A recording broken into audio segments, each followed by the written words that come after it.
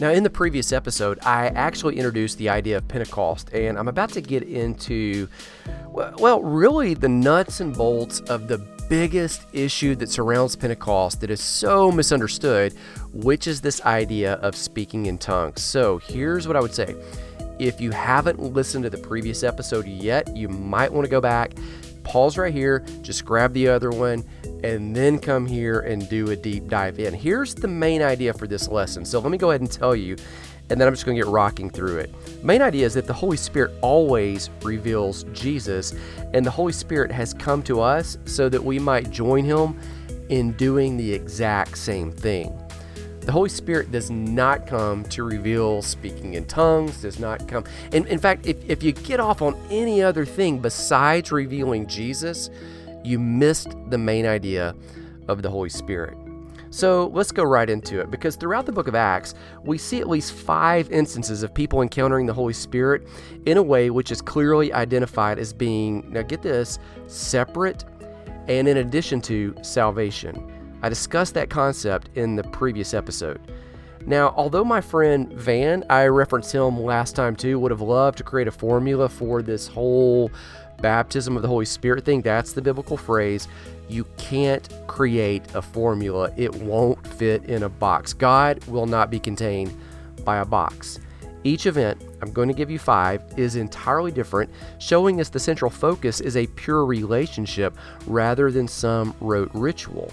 So I'm going to walk you through all 5 episodes, including the original Pentecost event, in the order that we see them in the book of Acts. Let me list them first, and then we'll just rock right through them. And I'm going to give you an outline for each one so that you can start comparing and contrasting, and I'll throw some graphics in the show notes on my website. So here they are. Here's the 5 listed in Scripture. Acts 2, 1 through 4 is the first. That's at Pentecost. The Holy Spirit falls on the 120 who are in the upper room. Number 2, Acts 8, 4 and following. We're in Samaria. Philip, he's one of the 7 chosen in Acts 6, 1 when they choose the first leaders besides the apostles. He leads a big revival. Number 3, Acts 9, 10 through 19 and following. Saul becomes Paul after being blinded on the road to Damascus. That's one of the most famous stories of all in the New Testament. Number 4, Acts 10:1 and following, especially Acts 10:34, Cornelius and his household become the first Gentile converts. And the 5th episode, it's in Acts 19:1 through 10, the disciples at Ephesus, they received the Holy Spirit. So here's what I want to do. I'm going to review each of these in order, and then I'll provide you with the chart. You can look it up in the show notes that contrasts and compares these meetings. And I think that will help you. Now, I'm not going to include the whole text from the Bible in the show notes, but I'll reference it, and then I would encourage you just to get an open scripture and then just do a dive and just kind of launch off of that and look at my stories side by side with what the scripture actually says there. And that would probably be the best way to do a deep dive here. So the first occurrence shows us that it's not about speaking in tongues. First occurrence is Acts 2, 1 through 4. That's at Pentecost. The Spirit falls on the apostles and the 120. Now, because the 120 spoke in other tongues during this celebration, modern-day churchgoers most often equate Pentecost with praying in tongues. However, as we saw earlier, neither tongues nor prayer were the focus of this event. Now, I mentioned that in the previous episode. Pentecost was about celebration of the giving of the law, and Jesus, he poured the promised Spirit on his church, and preaching was the focus of what happened at this event. Okay, so we should equate Pentecost with the Holy Spirit and power for witness, not speaking in tongues. So let me outline this. Look at the situation, and then we're going to look at the results, and then we'll make a few extra notes. We're going to do that for each of these encounters. Here's the situation. Pentecost. The 120 wait on the Holy Spirit just as Jesus had said in Acts 1:4. This is 10 days after the ascension, 50 days after the Passover, which was the crucifixion event. And it's important to remember that Pentecost was actually a festival that commemorated the giving of the law at Mount Sinai. Don't forget the imagery of the wind and the fire, which are present at both events. Now, the result of this is that the Holy Spirit falls on them and they all begin speaking in tongues. Now, let me give you a few notes. Tongues in this passage is clearly a foreign language. Look at Acts 2:8 and following. Other people who are there, they hear them. Now remember, according to the previous episode, people have traveled from all over the known world that were Jewish to come celebrate Pentecost. This was one of the 3 times that if you could possibly make it, you would go to Jerusalem. This gift was that the apostles, the 120, they were able to preach in foreign languages so that other people from other places heard them. The scripture actually says that the people who came together said, how is it that we, Parthians and Medes and Elamites and those dwelling in Mesopotamia and Cappadocia and Egypt, how is it that we hear in our own language the wonderful works of God? Now, that gift often occurs with missionaries even today. Some of them, they arrive on foreign soil, they possess command of the new language instantly without ever having studied it. Others study minimally, and then they speak incredibly well. Now, let me give you a footnote here, because that foreign language bit might have just thrown some of you off. In the scripture, we see at least 3 different uses of tongues. We see it, number 1, foreign languages. That's in Acts 2. We see that in 1 Corinthians 14:22. Number 2, we do see a private prayer language. That's in 1 Corinthians 14:2-4 and 14:14-15. And then we see it, 3, as a public ministry gift in 1 Corinthians 14:5 and 13. And many people get tripped up on the tongues issue. They shouldn't. All 3 of these function today. But the issue is that we see that gift misapplied and misused. Most often, not intentionally misused. It's just a lot of people haven't studied and pulled their application from Scripture. They just kind of pull it from culture. Okay, again, the most important issue at Pentecost is not tongues. The bigger issue is that a once weak Peter, he finally transformed into a bold witness. Now, if you remember way back, it was in episode number 2 of this Life Lift series. I talked about how Jesus called Peter forth as a rock, even though he appeared more like shifting sand. This is that first encounter where really we see Peter as permanently strong. And the result is that 3,000 people, they're saved. So tongues isn't the goal. Tongues is simply a means God uses to exalt Jesus and then draw people to himself. The first post-resurrection Pentecost celebration, it makes this clear. Now, let me give you the second occurrence. The second occurrence is in Acts 8:4 and following. It's in Samaria. Philip, who is one of the 7 that were chosen to be leaders in Acts 6:1, sometimes people refer to them as the first deacons. He actually leads a revival. So in Acts 6, the early church set aside men who were, quote, full of the Holy Spirit and wisdom, read Acts 6:3, to oversee food distribution for the widows. This allowed the apostles to focus more on, here's the quote, ministry of the word and prayer, ensuring that the church met both the spiritual needs and the practical needs of the people. Both of these were important, so important that they didn't want to neglect either one. Now, soon thereafter, the church grows, and as might be expected, persecution increases. Stephen, who was one of the 7, he became the first Christian martyr. Saul, who soon to be Paul, he held the cloaks of the executioners and consented to Stephen's death, according to Acts 8:1.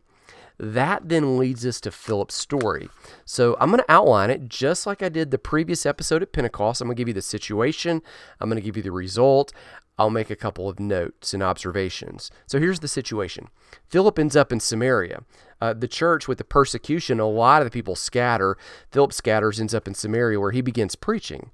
Now, notably, the waiting on tables, that's the phrase that was used in Acts 6. It did not exclude the first 7 deacons from preaching the word. As Stephen, the first martyr, he preaches the longest sermon contained in the book of Acts. Chapter 7 is mainly his sermon. And then Philip launched a full-throttle revival in Acts 8:5 and following. People are saved, they're healed, they're freed of demons, just like they were all throughout the ministry of Jesus. Here's the result.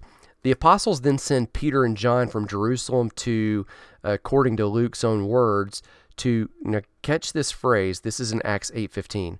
Pray for them that they might receive the Holy Spirit. Now, this is extremely interesting to me because mass conversions have already taken place. Mass conversions so numerous that the local wizard, Simon, sometimes referred to as Simon the Magician or Simon Magus, the local wizard believed in Jesus. According to Acts 8:12 and 13, that means that according to other places in Scripture, that these people already have the Holy Spirit in the conversion sense of the relationship. Now, again, let me give you a footnote. You might want to go back and listen to the previous talk where I talked about that. Does it happen at conversion or does it happen after conversion? That's going to come up again in a moment. So when the two apostles arrive, they lay hands on the people and pray. And then according to Acts 8:17, the Holy Spirit falls on them. This is subsequent and in addition to the initial salvation encounters. Simon the Magician, he visibly witnesses the power and he sees some evidence that the Holy Spirit is fallen. We're not told what the evidence is that he sees. We do know that he's already seen healings. We do know that he's already seen bold proclamation of the gospel.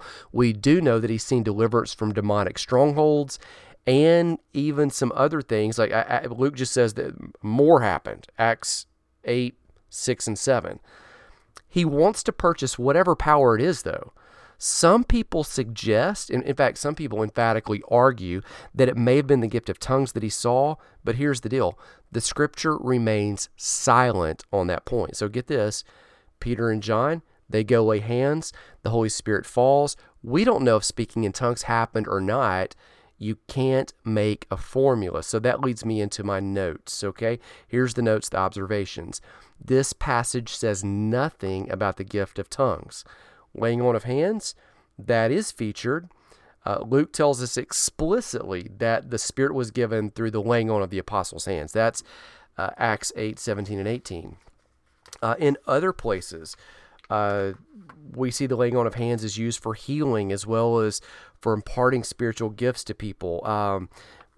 I'll put some notes for you, like look up maybe 1 Timothy 4:4, 1 Timothy 5:22, and even Old Testament, Deuteronomy 34:9.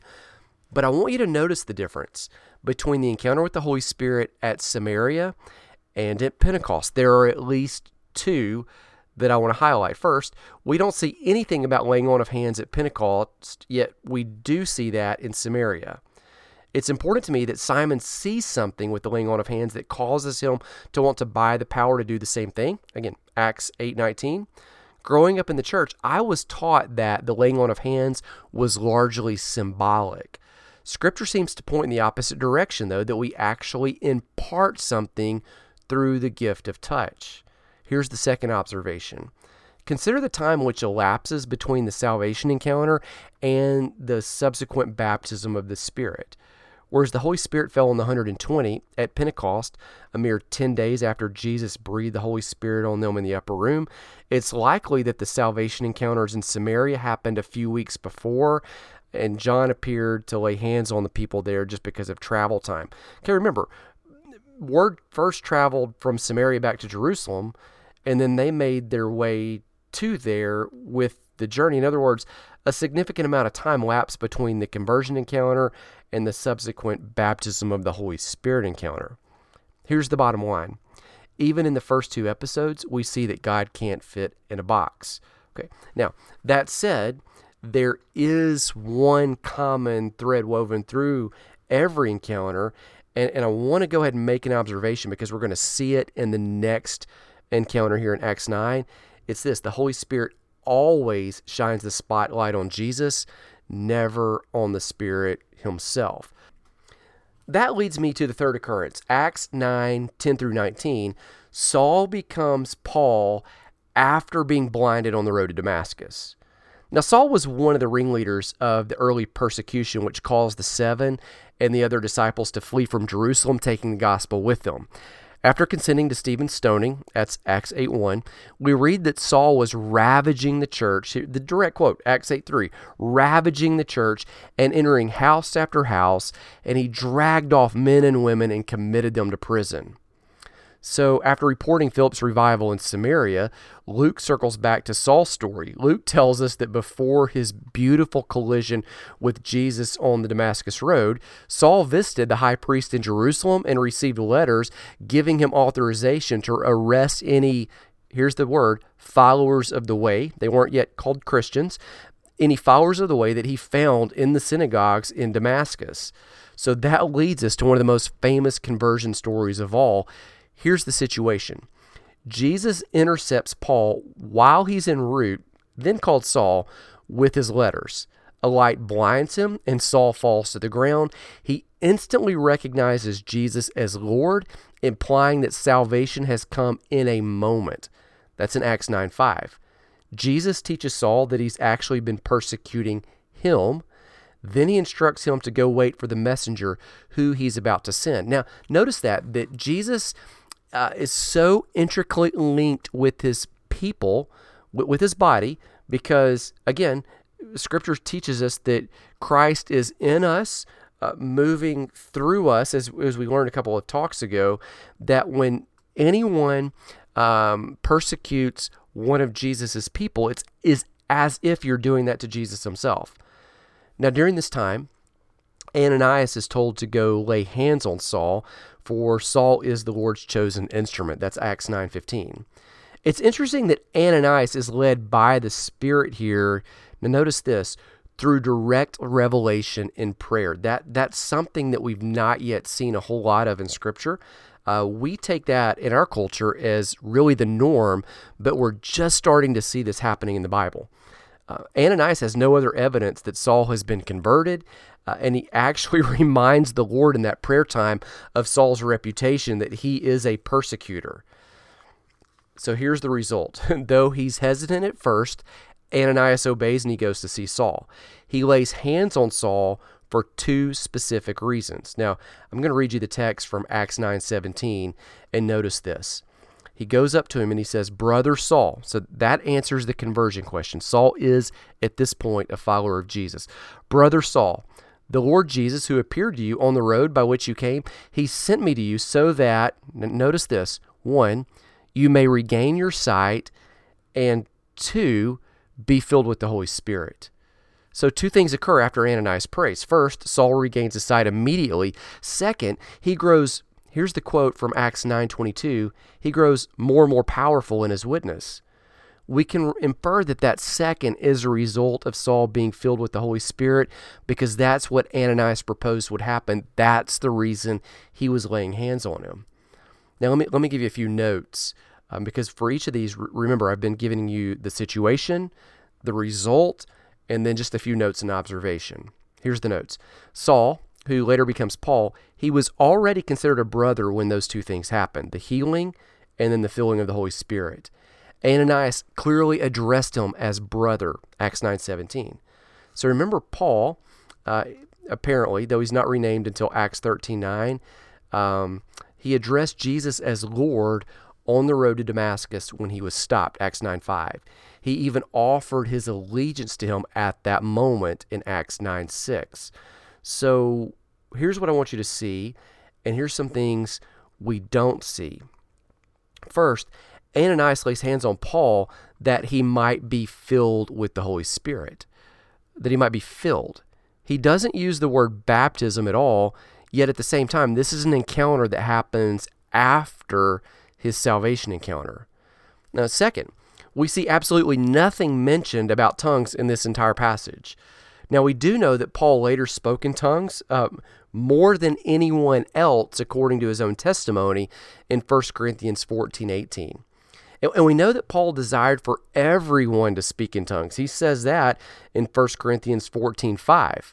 Now, whether or not he received that ability when Ananias laid hands on him is purely hypothetical. You just don't read it in the text. So get this. At this point in Scripture, we've seen one of the three encounters include tongues, but it was foreign languages. We've not yet seen how people typically use the tongues issue. It's coming, but we haven't yet seen it, even though that seems to be the one thing that everybody lands on. Okay, third observation. After this encounter, according to Acts 9:22, Paul grew more and more powerful. This is apparently spiritual strength. And remember, this is exactly what happened to Peter when the Holy Spirit baptized him in Acts 2. The Holy Spirit is not power to speak in tongues. The Holy Spirit is power for witness. That's the one consistent factor that we've seen thus far. The Holy Spirit always empowers people to elevate Jesus' fame. So far, we've evaluated 3 post-salvation encounters with the Holy Spirit. We've evaluated Acts 2, 1-4. That's Pentecost, where the Spirit falls on the 120, just 10 days after Jesus breathed the Holy Spirit on them. There was no laying on of hands. We do see tongues present, but it's in the form of foreign languages. The second encounter was in Acts 8:4 and following. That was the Samaritan revival with Philip, where the Holy Spirit falls on the people possibly weeks or months after their salvation encounter. There's no mention of tongues there, but we do see the laying on of hands. And then the third encounter we just looked at, that's Acts 9:10-19. Saul becomes Paul after being blinded on the road to Damascus. The Spirit is imparted to him 3 days after his salvation encounter. That's a lot quicker time. The laying on of hands is mentioned, no mention of tongues. Let's look at the fourth encounter, the fourth occurrence of the baptism of the Holy Spirit. That's the phrase I'm using, because this meeting, again, it's going to show us that there is no one-size-fits-all mold. Here's the fourth occurrence. It's in Acts 10:1 and following. Particularly if you're taking notes or if you're just going to flip open to your Bible, you're going to want to look at Acts 10:34 and following, where Cornelius and his household become the first Gentile converts. Now, Cornelius is a devout, God-fearing Gentile. God-fearer was the name. It's a title that was given to Gentiles who followed the religious routines of the Jews. He had a vision in which an angel clearly told him to call for Peter by name to come share the gospel with him. That's Acts 10:5 and following. The following day, Peter also had a vision. It was the 6th hour of prayer, which is noon. Their day started at 6 a.m., so the 6th hour of prayer is at noon. Peter becomes hungry. He experienced the well-known vision of the sheet descending from heaven that was full of what would have been ceremonially unclean animals, which Peter was now told he could eat. These animals were now clean. As Peter reflected on what that vision meant, Cornelius' delegation arrived asking for him by name. The next day, Peter and his host then traveled to Cornelius' house. This is in Acts 10:17. So let's talk through the situation, the result, and then make some notes and observations. Here's the situation. Peter arrived and he was greeted by Cornelius, who detailed why he sent for him. With his entire family present, he told Peter this. He said, "We are all here in the presence of God to hear all that you have been commanded by the Lord." That's in Acts 10:33. Here's the result. After acknowledging that the Lord truly calls all people to himself, Peter preached the gospel to them. This is in Acts 10:37 and following. Here's what happens, though. He's interrupted. And Luke writes in Acts 10:44 and 45, he says, this is his quote, "While Peter was still saying these things, the Holy Spirit fell on all who heard the word, and the believers from among the circumcised," that's the Jews, "from among the circumcised who had come with Peter were amazed because the gift of the Holy Spirit was poured out even on the Gentiles." Now, I want you to notice how they knew the Holy Spirit had been poured out on them according to Acts 10:46. Here's the quote. "For they were hearing them speaking in tongues and extolling God." That said, let's make a couple notes and observations. Here's the first. Peter concluded that the Spirit rushed on Cornelius and his family in the same way that it happened to them at Pentecost. This meant that they also needed to be water baptized. So a few interesting things are occurring. We don't see the laying on of hands. Peter never even prays for them. There's not even a formal invitation or salvation call like you see in churches. They interrupt his sermon and start praising and worshiping and praying in tongues. That means that we do see speaking in tongues. This becomes evidence to Peter that something supernatural occurred.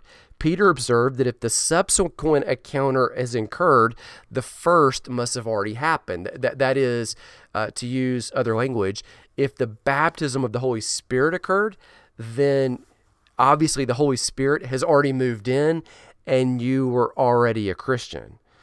Notice then that these encounters happen in reverse order. We clearly see a subsequent or secondary encounter with the Holy Spirit. It's not called a baptism here, but we do see speaking of tongues. But that event, it happens before water baptism, which was always the signifier of conversion. So Peter concluded, and he declared to everyone there that the first encounter, salvation, must have already occurred too, because of what he's seeing. Now, you can look at that in Acts 10:47. In fact, I've got all these verses, just the verse numbers in the show notes, if you want to go take a deep dive into your text and see just what your Bible says. So Peter says they should all be baptized in water, since it's apparent that they've already been baptized by the Holy Spirit. And then that leads to this next fifth final encounter that's equally interesting. The fifth encounter, it occurs in Acts 19, 1 through 10. It's the disciples at Ephesus where they receive the Holy Spirit. Let me give you a little bit of background. Apollos, he's a mighty orator. He'd been teaching at Ephesus. Now, I want you to notice something Luke reports to us about his theology, though, in Acts 18:25. Before we get into the story, Luke says that he spoke and taught accurately the things of Jesus, though he only knew the baptism of John. Okay, he knew of John's baptism, which was a baptism of repentance designed to prepare the way for the coming of the Messiah, who was Jesus, according to Matthew 3:1. So you got to go way back in the New Testament to get this one. John's baptism, it was a baptism of, I'll say it like this, behavior modification, of ceasing wrong behaviors and doing the right ones, in the same way in which the sacrifices of the law reminded people of sin and highlighted the need for a permanent resolution to the sin issue, so also did the baptism of John remind people of the need for grace. The gospel is more than simple morality, though. It includes morality, but it goes beyond that. The gospel includes power, the Holy Spirit's power to change. So earlier, I had this conversation with you. I think it was Life Lift number 7 in the series. And I said that without love, people just veer into legalism. And so here's what we're going to say is that without power, the church just has a form of godliness or morality, but it lacks an expression of the supernatural. I'll put a picture right here, a graphic in the show notes where you can really see what I'm talking about, because I'd referenced that we wanted to not walk in a spirit of fear, 2 Timothy 1:7, but walk in a spirit of power, love, and sound mind. We've already talked about the love, so now we're really getting to this idea of walking in the Holy Spirit's power. We don't just want morality, we want power. We don't just want a form of godliness, we want to walk in the supernatural. Anyway, Priscilla and Aquila, they heard Apollos teach, and then they explained to him the way of God more accurately, according to Acts 8:26. That is, those two apostles, Priscilla and Aquila, are referred to as apostles throughout the scripture. They are a husband and wife team. One is a woman apostle, one is a man apostle, and it is intentional, I believe, that the woman is listed first. We'll come back to that maybe in another episode. They supplied him with some details that he was lacking about the presence of the Holy Spirit. I believe he's missing a lot. Christianity isn't just right thinking. It's not just right living. It's about becoming a new creation, that kainos word that we talked about, that lives the power of God, expressing his presence through us via the supernatural. So after learning this, Apollos took a more complete message to Corinth, and Paul returned to Ephesus where Apollos was. So they effectively swapped places. The two leaders changed locations according to Acts 19:1. So Corinth blossomed under Apollos' skilled teaching. The church began growing. This is why you have that verse in 1 Corinthians 3:6 where Paul gets onto the church. He says, whoa. So what are all these fractions? Some of you say that I follow Paul, and some say I follow Apollos, and some are even saying, well, I follow a guy that's not even been here. I follow Peter. He says, no. Apollos was there. I planted. Apollos watered. God gives the growth. So all of these are benefit for you. So anyway, Paul was in Ephesus where Apollos had been, and he starts supplying what those believers lacked, because under Apollos' leadership, he only knew the baptism of John. He did not know all of the identity that we talked about Jesus and us having the identity in Christ. He certainly didn't know about the Holy Spirit. So here's the situation that Paul encounters. Okay? Lots of back information there. While Apollos grew the church in Corinth, Paul discovered that the disciples he left behind, get this, hadn't even heard of the Holy Spirit. Okay, remember, Apollos the teacher, he hadn't either until Priscilla and Aquila provided him with the details. So when Paul asked them, did you receive the Holy Spirit when you believed? That's something that we would all say, yeah, of course. But they told him, according to Acts 19:2, they'd never even heard of the Holy Spirit. They claimed that they were baptized into the name of John. So Paul taught them that John looked forward to Jesus who had already come. Now, it's easy to kind of look at these guys and say, man, they were backwards, but it's possible they didn't yet know Jesus had come because of the distance from Ephesus to Jerusalem. Okay, we're still just a few years out from the resurrection at this point.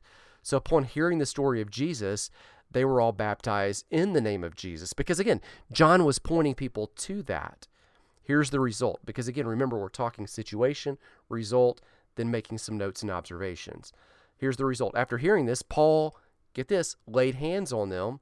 They began speaking in tongues and prophesying, making this the only passage we've studied so far where we see both laying on of hands and speaking of tongues combined together. You can see that in Acts 19, 6 through 7.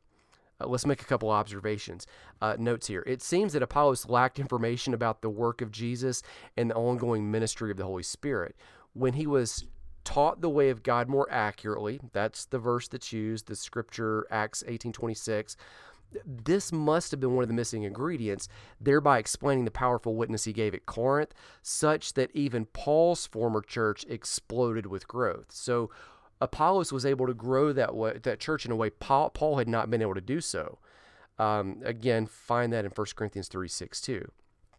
In other words, Apollos' knowledge was not complete until he had the full message of the gospel, including salvation, which he probably lacked, and the baptism of the Holy Spirit. Both were important.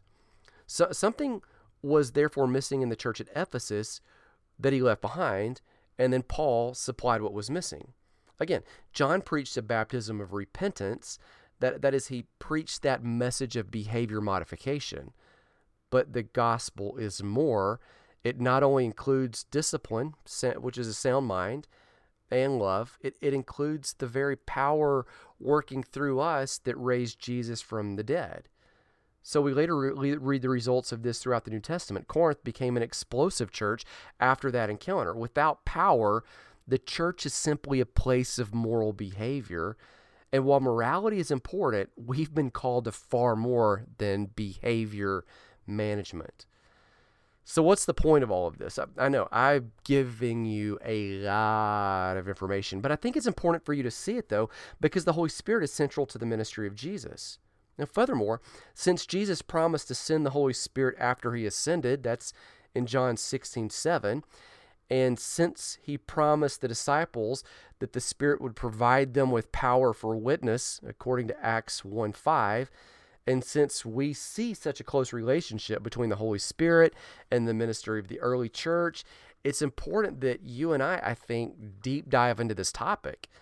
And then since there's so much confusion and innuendo about the Holy Spirit, it's all more important and imperative that we mine through the Scripture, allowing the Spirit who inspired the Word to tell us exactly what he intends to reveal about himself in it. Okay, like 2 Timothy 3:16, 17 says that all Scripture is inspired. It's inbreathed by the Holy Spirit, and it's profitable for doctrine, so what we believe, for training, for reproof, and helping us to walk out our righteousness. In the end, as we look at all of these scriptures, look at the text, we learn that we don't need to fear this topic. Quite the opposite. We need to embrace it because we realize that the Holy Spirit always reveals Jesus, and the Holy Spirit has come to us so that we might join him in doing the same to empower us to reveal Jesus to the world. Here's another consistent factor. The Holy Spirit always reveals himself in the way he desires, and he manifests himself through people in the way that he deems appropriate. Some people worshiped. Some people enact spoken tongues. Some people needed the laying on of hands. Other people did not. All of them connected with Jesus in a greater way, though. And as a result of that, they even pulled other people to that same Jesus in a deeper way. One way the Spirit expresses himself through us is through the spiritual gifts. That is, there are unique ways that he empowers each of us to speak, to share, to serve, to move into this world literally as the hands and feet of Jesus. And when he does that, as you might imagine, it's always to elevate Jesus and benefit his church, which is referred to throughout Scripture as the body of Christ, and to do that in some unique way that I believe is unique to you. So here's what I want to do. I'm going to close out this episode as well because there's been so much information that I've given you. I'm going to give you a chart in the show notes where you can look at it, you can compare, you can contrast the different encounters with the Holy Spirit. And when we come back in the next episode, I'll tell you where this is going to go. We're going to see that the Holy Spirit always comes and it gives us a higher degree of intimacy, or I would say it like this, a greater awareness of just how close the Father is. So let me recap. Last episode, the main idea of that was that the role of the Holy Spirit is often misunderstood. It's often kind of frightening because of how it's represented. But Jesus gave the Holy Spirit to his church so that we can experience his ongoing presence, we can accomplish his mission, and we can experience this greater intimacy with him. And we saw that there is a salvation encounter and there is this subsequent encounter. In this episode, we walked through every single encounter in the book of Acts, and we said that, hey, there is no box, there is no formula. Sometimes we see speaking in tongues. Most of the time, to be honest, we don't. The main thing that we do see is that the Holy Spirit always reveals Jesus to you, and the Holy Spirit has come so that we might join him in revealing Jesus to other people.